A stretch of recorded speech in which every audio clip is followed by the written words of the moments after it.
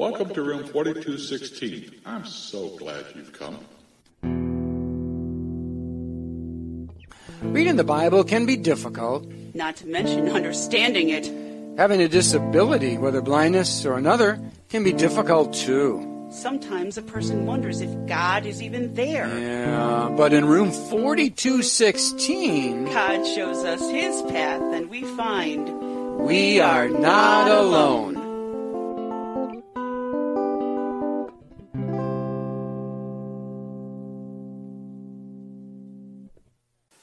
Luke 2, beginning at verse 8. And there were shepherds out in the fields nearby, keeping watch over their flocks at night. An angel of the Lord appeared to them, and the glory of the Lord shone around them, and they were terrified. But the angel said to them, Do not be afraid. I bring you good news of great joy that will be for all people. Today, in the town of David, a Savior has been born to you. He is Christ the Lord. This will be a sign to you. You will find a baby wrapped in clothes and lying in a manger. Suddenly a great company of the heavenly host appeared with the angel, praising God and saying, Glory to God in the highest, and on earth peace to men, on whom his favor rests. When the angels had left them and gone into heaven, the shepherds said to one another, Let us go to Bethlehem and see this thing that has happened, which the Lord has told us about. So they hurried off and found Mary and Joseph and the baby who was lying in the manger. When they had seen him, they spread the word concerning that which had been told them about this child, and all who heard it were amazed at what the shepherds said to them. But Mary treasured up all these things and pondered them in her heart. The shepherds returned, glorifying and praising God for all the things they had heard and seen, which were just as they had been told.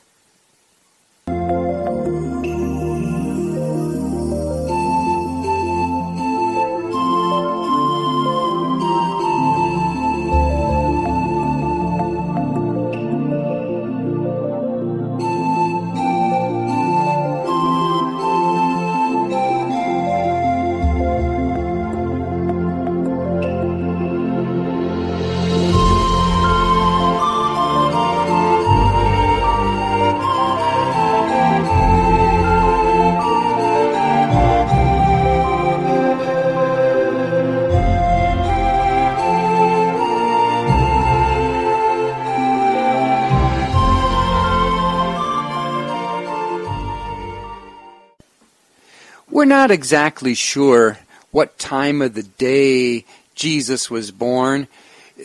Christmas cards show it like early in the morning. Hard to say. But once the baby was born, and Mary and Joseph wrapped the baby in the cloths, the swaddling clothes, put him in the manger, which is a feeding trough, I'm guessing they were just, what a day. Exhausted. Travel all that way, and now have a baby. I bet as a dad, Joseph felt guilty. Is this all I can do for my wife? But then the events aren't over. They get visitors, and the first visitors for this newborn king are shepherds? Not exactly the type of visitors you'd expect, especially for a king. No. You know, Pastor Dave, I love English history. Yeah. And so when Edward VI, who was the son of Henry VIII, was born, there was such celebration. A son was born. And almost immediately after the baby was born, he was christened, just a few days. That's baptism. And here were all these nobles, and they were dressed in silks and satins and velvets and all the jewels you could imagine. Not only that, but they were lined up to give the baby gold and jewel-encrusted cups and rattles of precious stones and materials. That's the type of thing we think of when we think of a king being born. Yeah. Here we have, though, shepherds. Quite the opposite of royalty. Very opposite. Probably stinky, as they just came from the field. Very, very simple clothing of animal skins, maybe. Torn, dirty. They also were considered by the Levitical law as, at various times of their occupation, as unclean. Oh, really? Which means they weren't suited to go into the temple area. Plus, as you also noted, not only are they unclean, they broke the Sabbath. Yeah, they had to work. Kind of like police officers or firefighters or, as I had last week, a paratransit driver who have to work even on what we might consider a holy day, a holiday. So the shepherds worked, but they took time off because the angels came and said, a king is born. And just as you were talking about, we don't know what time of day it was that Jesus was born, we also don't know what time of year it was.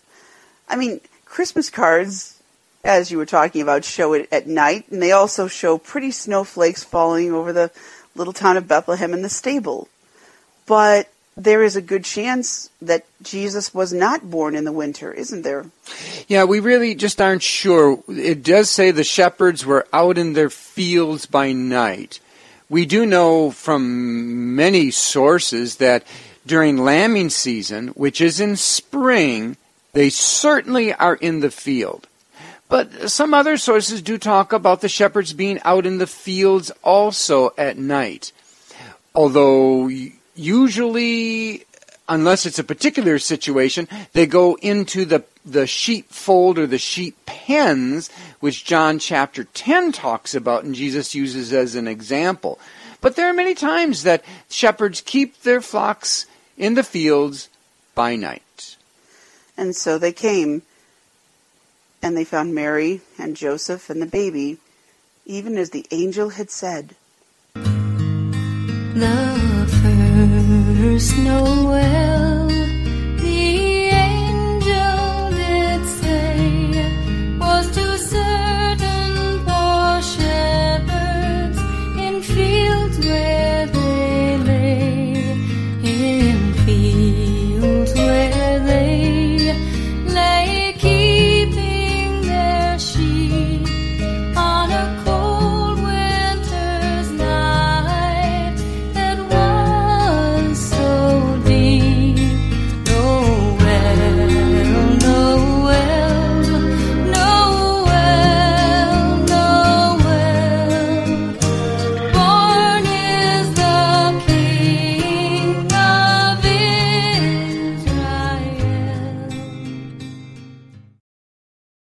The visit of the Magi, Matthew 2, beginning at verse 1. After Jesus was born in Bethlehem in Judea, during the time of Herod the king, Magi from the east came to Jerusalem and asked, "Where is he who has been born King of the Jews? We saw his star in the east and have come to worship him."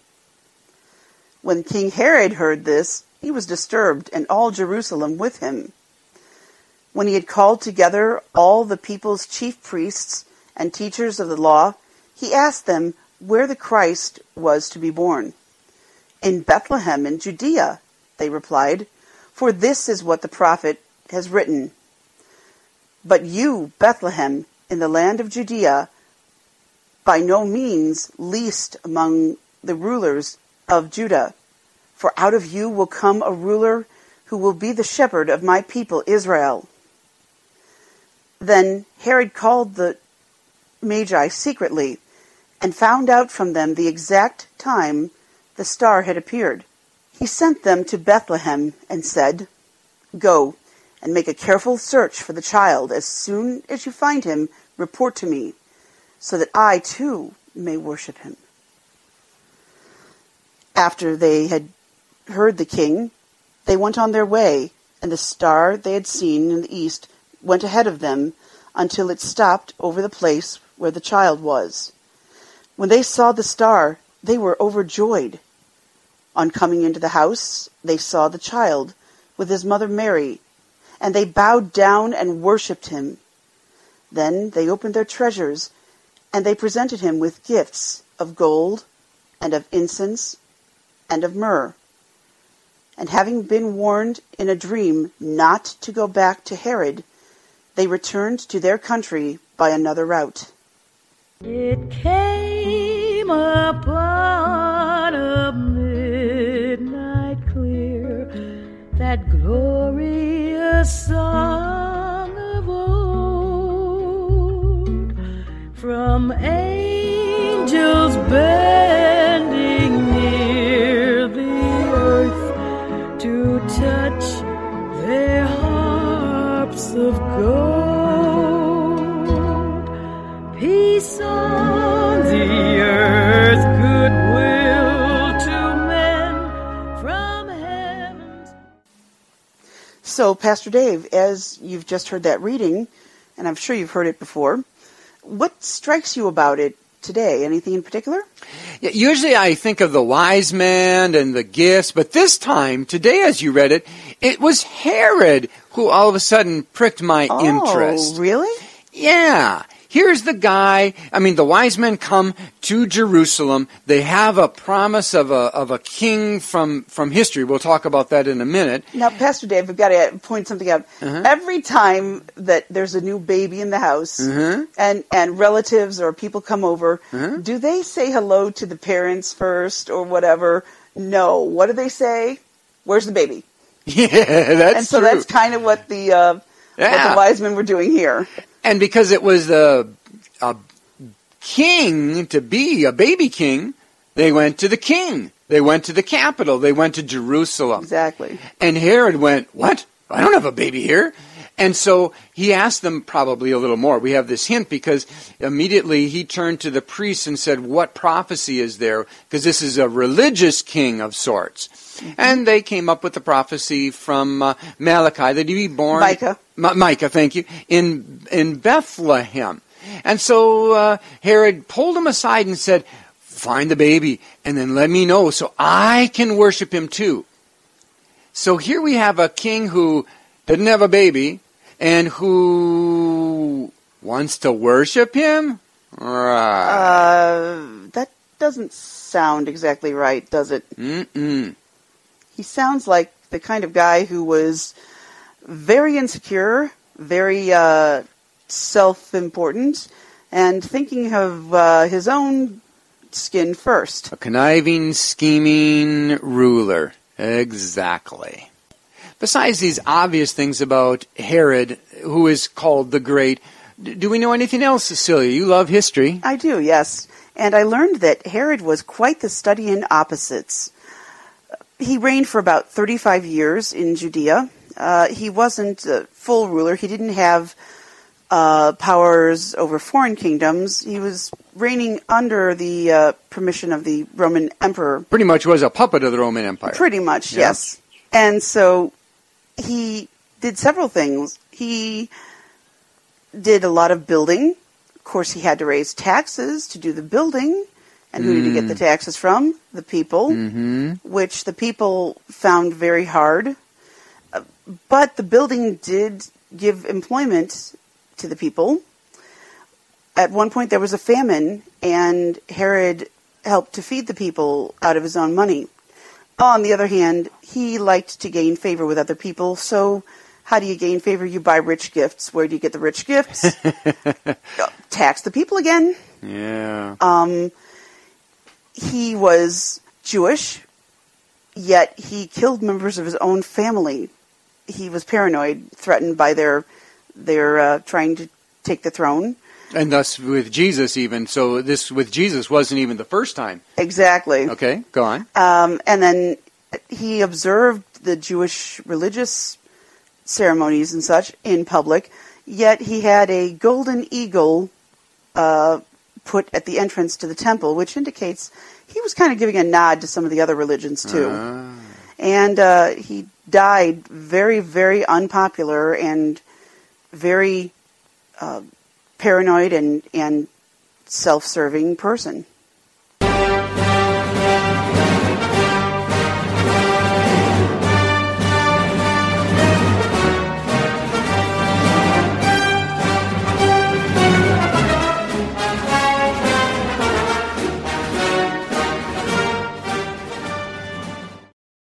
It is into this context that the men from the east come.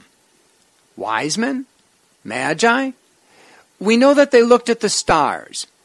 Whether this was astronomy or astrology, we're really not sure. The word there in the original language can refer to either. And there are some who are good, and then there are some who use it for bad. Regardless, they saw a star and related that to something, that a king is to be born.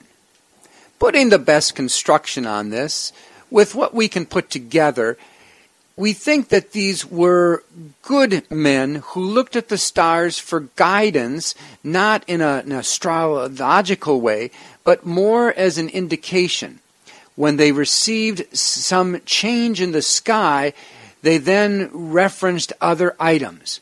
These men, we're not sure if they were from Babylon or Persia.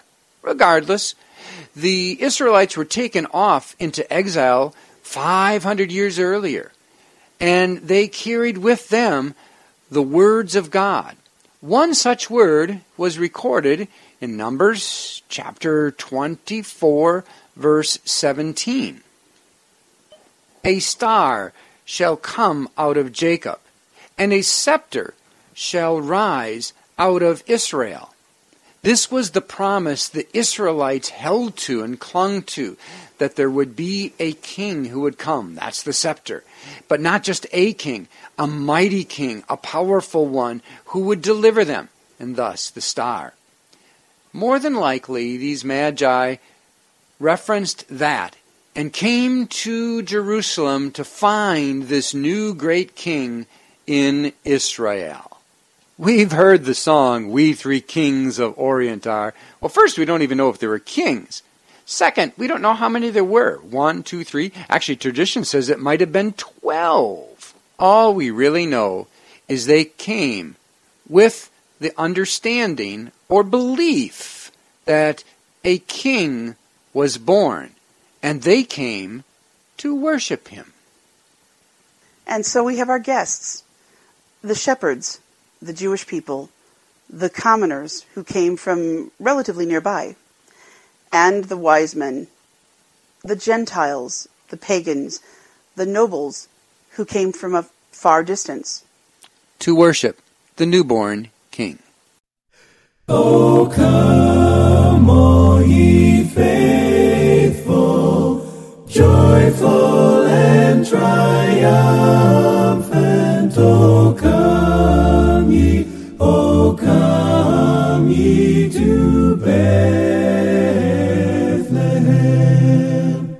Oh, come and behold him, born the King of angels. Oh, come, let us adore him. Oh, come, let us adore him. Oh, come, let us adore him, Christ the Lord. Twinkle, twinkle, little star, how I wonder what you are. Up above the world so high, like a diamond in the sky. Stars have always held a fascination for us as humans here on Earth. In fact, we find stars not only in the Christmas story, but on Christmas cards and on top of our Christmas trees. a star, shining in the night, with a tail as big as a kite, with a tail as big as a kite. So when and what might have this star been that the wise men from the far saw? Well, there are several theories. One is that it could have been an event which took place in 7 and 6 BC. At that time, the planets Jupiter and Saturn came into repeated conjunction with one another. They do this every 805 years, and a year later, Mars joins the dance, and it looks like one huge star. This certainly would account for the story of seeing a star, giving time for the wise men to travel, and then they see the star once again. Another possibility is that it could have been a comet. The Romans were fascinated with comets, and so were the Chinese. There was a scientist, John Williams, who published a whole list of the appearances of comets. And Williams 52 appeared for 70 days between March and April of the year 5 BC. And then in March and April of the year 4 BC, his Comet 53 also made an appearance. It was a tailless comet, and many think that it wasn't even a comet, but might have been a nova, an exploding star. Fascinating. Yeah. And there is also the theory that it might be something scientists don't even know about. So, in short, in the grand scheme of things, it's hard to pinpoint the exact year. Yes, it is. The ancients in the Near East had a less exacting view of time than later cultures with their clocks and calendars. And to that end, that's why Paul wrote in Galatians 4:4, at just the right time God sent his Son to be born of a woman under the law. There was a great communications network. The Greeks gave one language. The Romans gave religious tolerance, safe roads, and a time of peace. It was the right time. Do you see what I see? A star, dancing in the night, with a tail as big as a kite, with a tail as big as a kite. Peace and long life. Well, thank you. No. Peace and long life. Peace and long life. Oh, that's right. You are a Trekkie. Of Indeed. course. Of course. Live long and prosper. Thank you. Well, if we're exchanging greetings, then, Pastor Dave, happy return of the sun. And though we don't know what the response would be, but it could be that a Roman would have said, and may the sun shine upon you. Indeed. That greeting, happy return of the sun, was something the Romans spoke quite often on the shortest day of the year, for they remembered it, December 21, so that they might once again celebrate the sun coming back again. And so there was a big 2-week celebration with a lot of revelry and merriment. Sadly, however, in the first 3 centuries after Jesus, Christians did not have much revelry and merriment. No, they were often, in fact, used to light up the evening's activities. Literally, as they were covered with pitch and set on fire. So was Nero's parties done with Christians before 70 BC, AD, shortly after Jesus' birth and resurrection and ascension. And because they had to fear for their lives and were persecuted, Christians used any opportunity they could to gather because they couldn't otherwise. And so under the guise and protection of this time of the winter solstice, Christians got together and celebrated. And so came the celebration of the birth of Jesus, fixed to December 25. Romans celebrated Sola Invictus, the return of the unconquerable sun. Christians celebrated the coming of the Son of Righteousness. Hail the heaven-born Prince of Peace, hail the Son of Righteousness, light and life to all he brings, risen with healing in his wings. Mild he laid his glory by, born that men no more may die. Born to raise the sons of earth, born to give a second birth. Hark the herald angels sing, glory to the newborn King. In the Eastern Church, wherein we find today Greek Orthodox, Roman Orthodox, it's in the Far East, which separated from the Church of the West, the Roman Catholic. In the Far East, Christmas was celebrated on January 6th. This was the day they held as the day the wise men came and brought gifts to Jesus. What better day to celebrate Jesus than the day that foreigners could come to God, thanking Him for what God has done for us. And so the origins of Christmas find themselves in that winter time, beginning at December 25, for 12 days, going to January 6th. And so the song 12 Days of Christmas occurs, but that isn't just a song about stories and gifts. Actually, and maybe we should do this some other time, Cecilia, it has its roots in another persecution of Christians.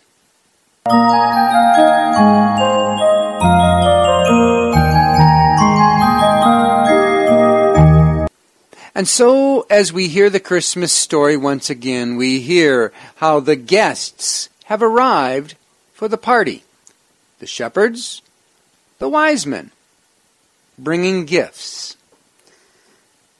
But I often wonder, what do I have to give God that God doesn't already have? He owns everything. Indeed, an interesting question. Some people have answered it by saying, well, you can give Him your heart. He doesn't have that. Some would say you can give back to Him what you've stolen, because after we left God, in some ways we've taken things away. Or we might, and others have said, our worship and praise. But in some ways, I almost think we're asking the wrong question when you ask that. Oh?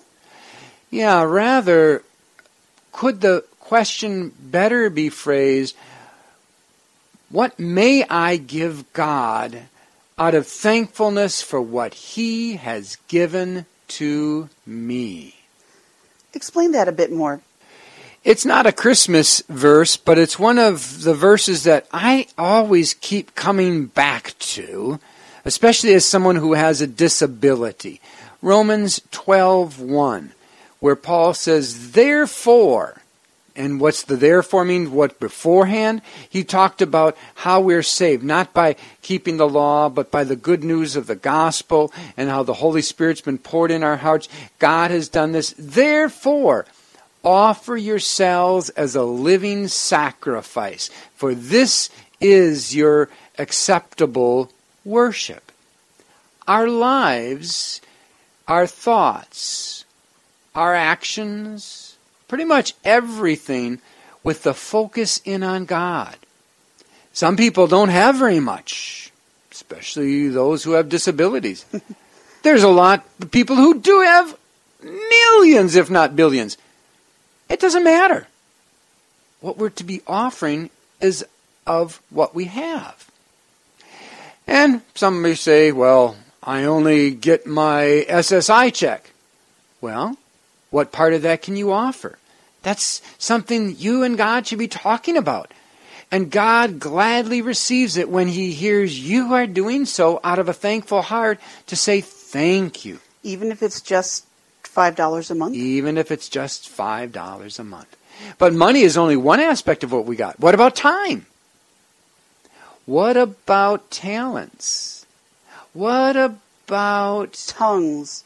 Sometimes just talking to someone else. There are so many things we have that is wrapped up into offer yourselves as a living sacrifice. And so, the shepherds came. The wise men came. And now we come. And guests continue to arrive at the party. And the party continues next week. And of course, you are invited. In the meantime, if you want to contact us, you can do so at info INFO at not-alone NOT-ALONE .net. NET. And don't forget to invite others. It's not a party unless we have guests. And the more guests, the more fun. Do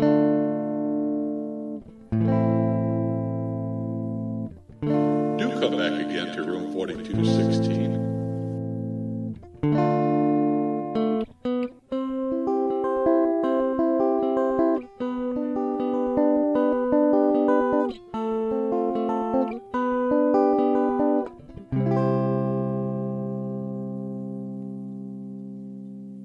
Musical credits: Angels We Have Heard on High, Kitaro, The First Noel, Susie Boggess, It Came Upon a Midnight Clear, Ella Fitzgerald, Imperial March, John Williams, O Come All Ye Faithful, Take 6, Do You Hear What I Hear, Bing Crosby, The 12 Days of Christmas, Toyland, Baby's First Christmas.